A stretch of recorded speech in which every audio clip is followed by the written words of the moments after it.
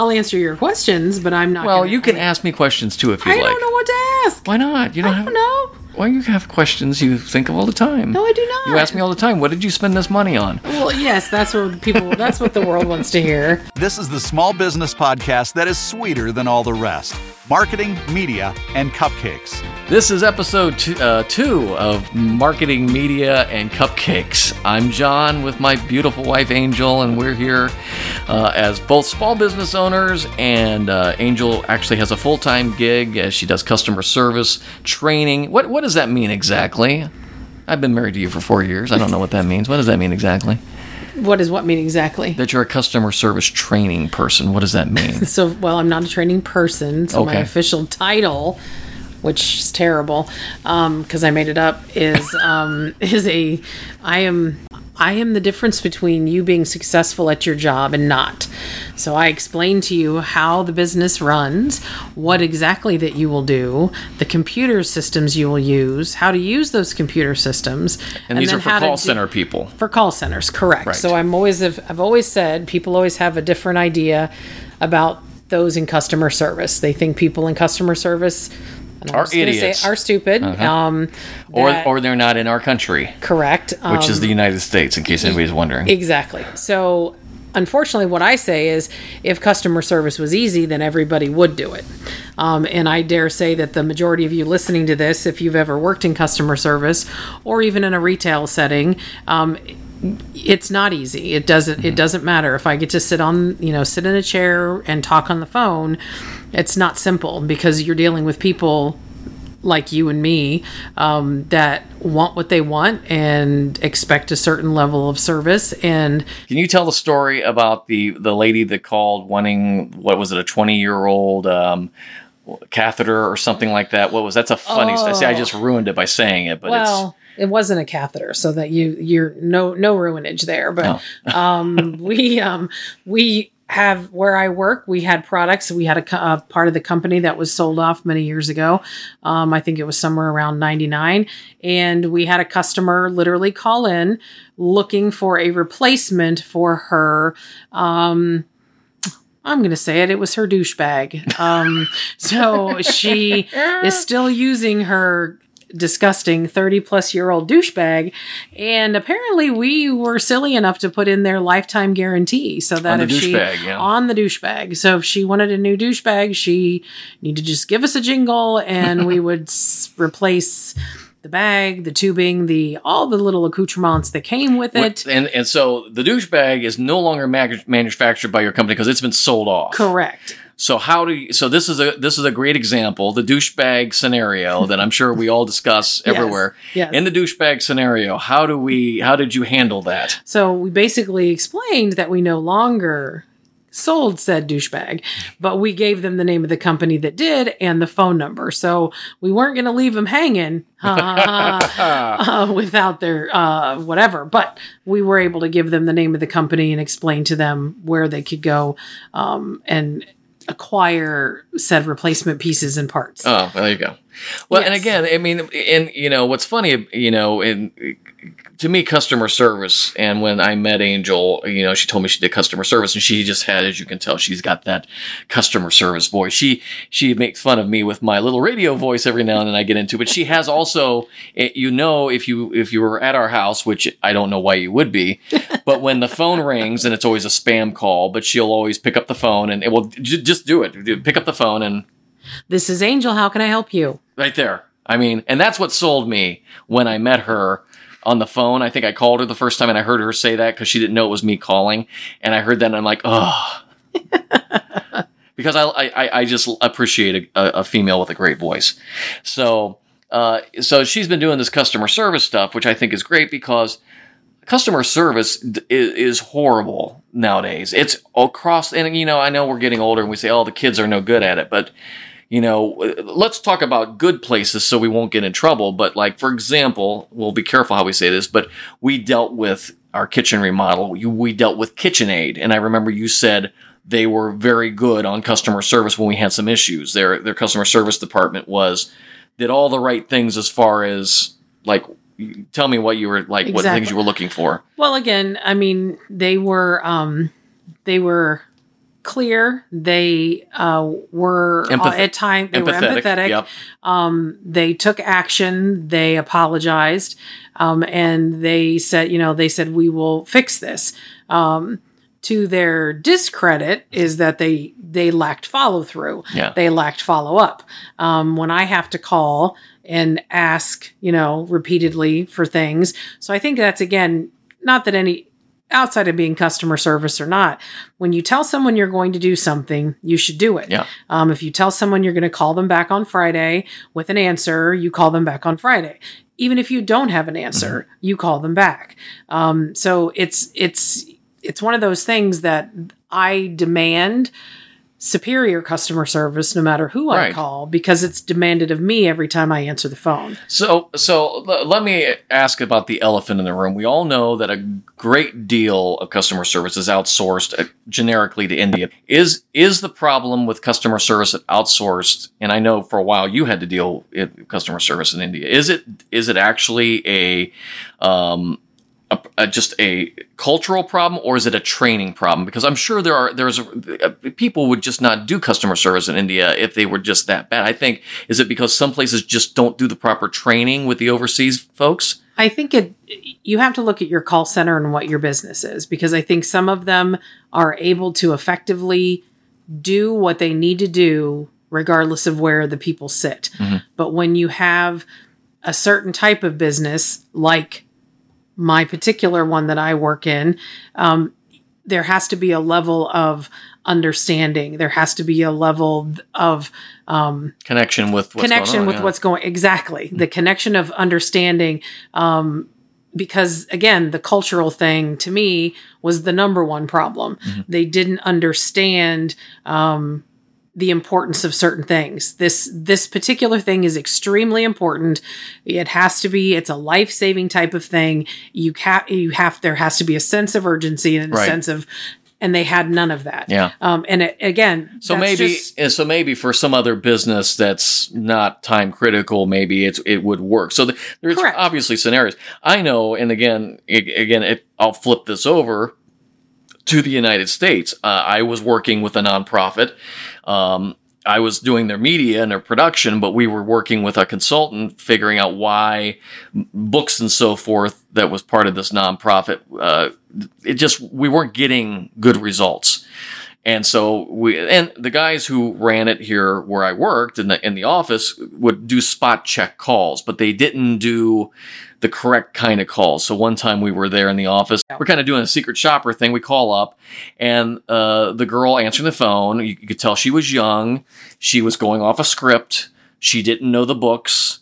It was like, and so our guy was saying, what other books do you have? Well, I have this book. Would you tell me about it? And hold on. This is a book about and you could tell she's just reading it, and it was very like, you could just tell this is a person who's just reading scripts and here taking orders.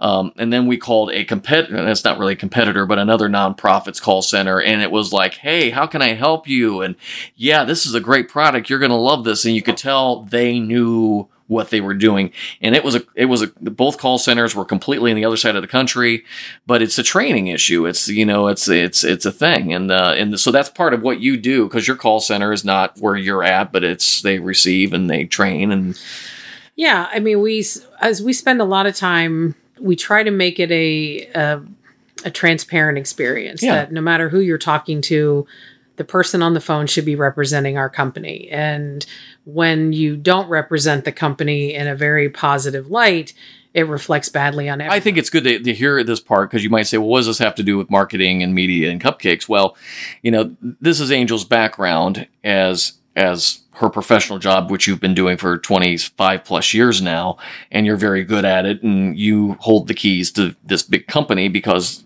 you just know everything to train people. And, even though my background is television, there is, in television, there is it's just like everything else. You want to give people a positive experience.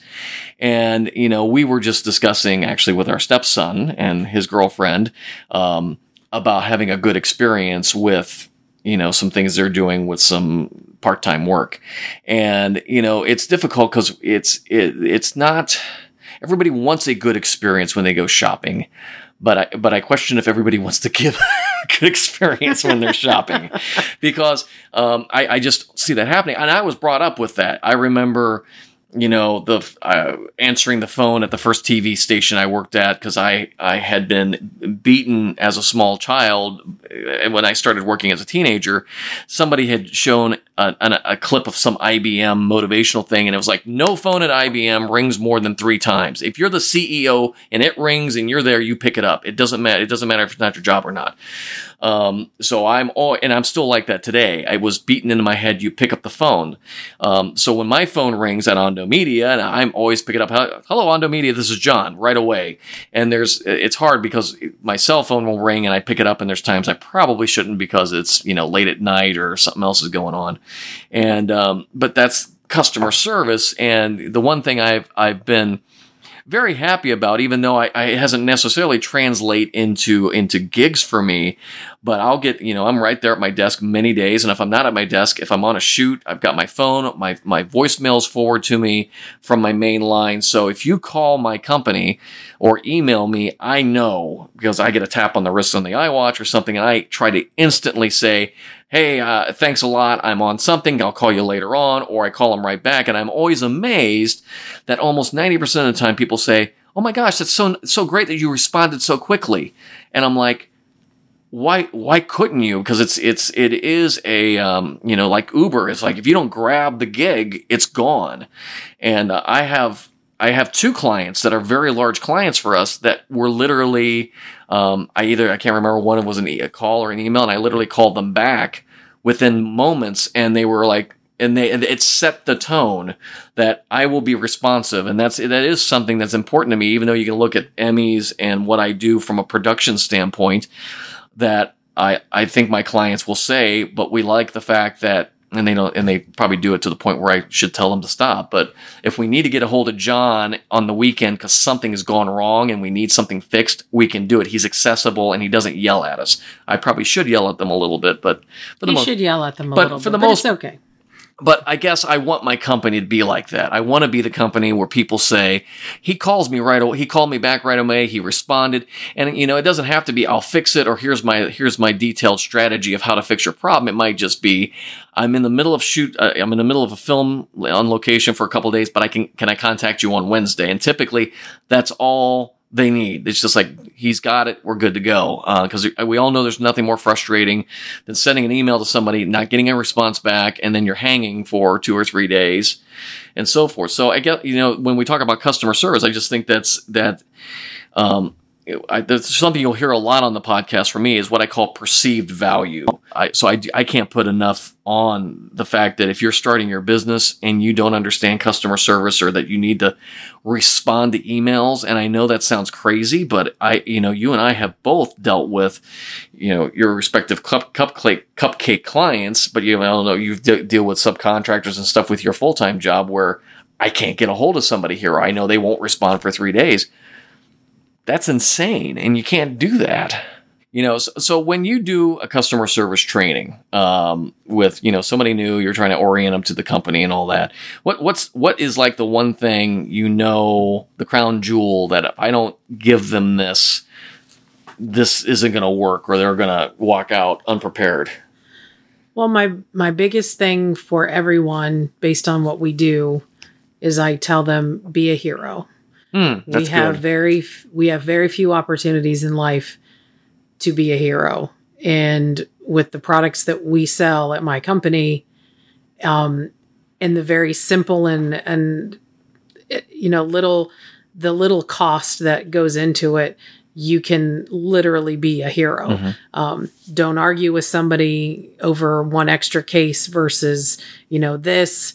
I'm a bit, I'm not saying rules be damned, but to some extent, rules be damned if it's to the benefit of a customer. Mm-hmm. Customer's always right. That's what they always said. Yeah, I've never used those words to everybody, because unfortunately our customers are fibbers.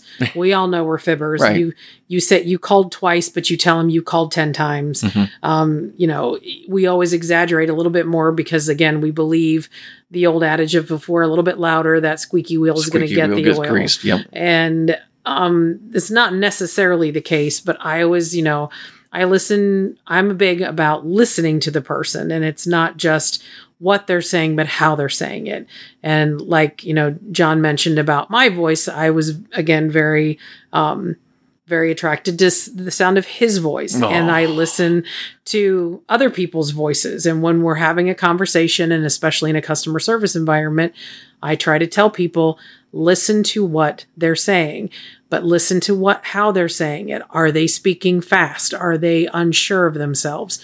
Are they angry? Are they frustrated? Mm-hmm. You can hear that. You don't have to see a person at times to know how they're feeling.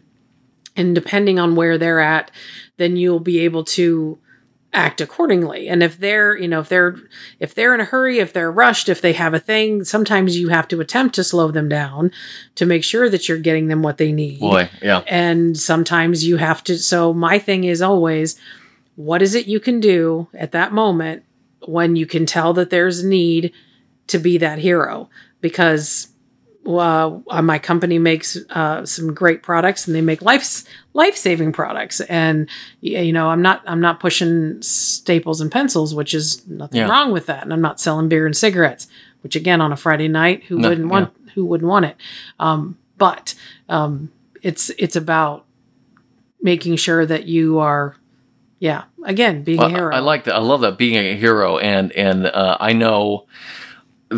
What I say to my clients often is, when I get people, and I love these kind of clients, I would rather, quite honestly, deal with somebody who's never dealt with television or media before. I love it when somebody says to me, we've never produced a video, or we've never produced a video for our company. Oh man, that gets me excited, because first of all, that means I'm not going to have to untrain somebody who says, we worked on this big project. Well, then I'm already up against the fact that you may have had a good experience, or you may have had an idiot that I've got to untrain you from what they told you. But I always love in video, if you've not dealt with media, it costs money. I mean, the easiest example I always say, if you want to get a good wedding photographer, you're going to pay $2,000 for just still photography for a night in Photoshop, and believe me, again, it's well worth it. So for a commercial, typically anywhere from a minute and a half to 3 minutes, could be anywhere from $2,500 to $5,000 for me. And a lot of people sit there and say, "Oh my God, John, that's really cheap." And some of you will say, "Oh my God, it's that much." But that's just, depending on where you're at and what you know. But I always tell my folks, we create this video, and I'm going to make you look good for your boss. And hopefully your boss, when you show them this video, they're going to go, "Oh my gosh, where did you get this guy?" And there's these customer service things that I try to do to help them, in the fact that I know that I've had people call me up and they're just trying to get information. And probably 80% isn't going to go somewhere. They just wanted to know how much, and I start throwing out $2,500, $5,000, and they were thinking $500. And I'm sorry, you can't get an ad in your newspaper for that. And other businesses don't blink an eye at it. But the fact of the matter is, I always have to quantify it by saying, we're going to produce the best stuff. We're going to make you look great, and you will, if you spend $5,000, my hope is that you will have all that money back, and you'll be making $100,000 with that video. And you have to quantify those costs. And so we're not really a podcast about how to be a millionaire or anything like that, but these are things I've learned over the years. And you mentioned the thing about asking customers things. You can kind of tell they're talking too fast, like me, and different things. And a buddy of mine, he was the GM at a radio TV network that I was at, and he was very good because he was radio. Radio guys always do a little better job with just saying things than TV guys, because we can just throw a graphic up. But he used to always say at the end of the conversations, or we'd be talking about ideas and random thoughts, and he would always say, "Okay, just to clarify, we're going to do A, B, and C." And it's a great term. And it's like, sometimes when my brain works, I get those things. Like, I got to remember that, because that's a great way to wrap up a conversation. So oftentimes I'll talk with clients, they're creatives, and they're sitting back and they're like, la, la, la, la. And they're like, okay. We talked about 8 things now. So just to clarify, we're going to do a 2-minute spot that's going to do this and do this. And what did I say I was going to charge you for this? And we go through all this. And it's been a very useful tool for me, just so I know, okay, we're all on the same page when we get done, because as my wife will tell you, I get a little scatterbrained. I get off that phone call, somebody else calls me, and then I'm working on an edit thing, and then, okay, what did I say I was going to do with those guys? And sometimes I take notes, and sometimes I can't read my notes. So, and that's the same thing that we have to do when we're doing, especially problem solving in customer service. When someone just calls in and they want an order, you do your thing and you move on and you give them the information they need. But when there's been a problem and you're trying to resolve it, an order's been lost, freight has been misplaced. It's a weekend, it's a holiday, and God forbid there's an inventory issue on top of that. You have to clarify, this is what I can do. And I always emphasize to, again, in teaching and sharing customer services, don't focus on what you're not able to do. Just tell them what you can do. That's good. This is what I can do for you. I can do this. I can do this. I can get you to a douchebag supplier if necessary. I can get you to a douchebag supplier. Absolutely. Yes. We can get you to somebody.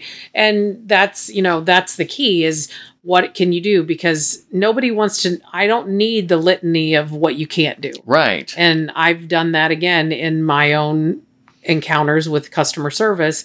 I don't want you to tell me what you're not able to do, that you're not authorized to do this or not authorized. And don't start policy talking to me either. Yeah. Well, our policy states, I don't care what your policy states. So I tell people, don't read back our policy, to people. If they now, depends on the situation. But if somebody is in need of product or in need of something, then what is it that you are able to do? Don't focus on what you can't do. The take home, my legendary mentor from 610 WTVN when I worked there, Bob Connors, would say, what was the take home today? The take home today from Angel was be a hero. Be a hero with your customer service. Make your clients look good. And we will see you next week on Marketing, Media, and Cupcakes. Connect with John and Angel via Facebook and Instagram and let us know your thoughts. Marketing, Media, and Cupcakes is a production of Ondo Media.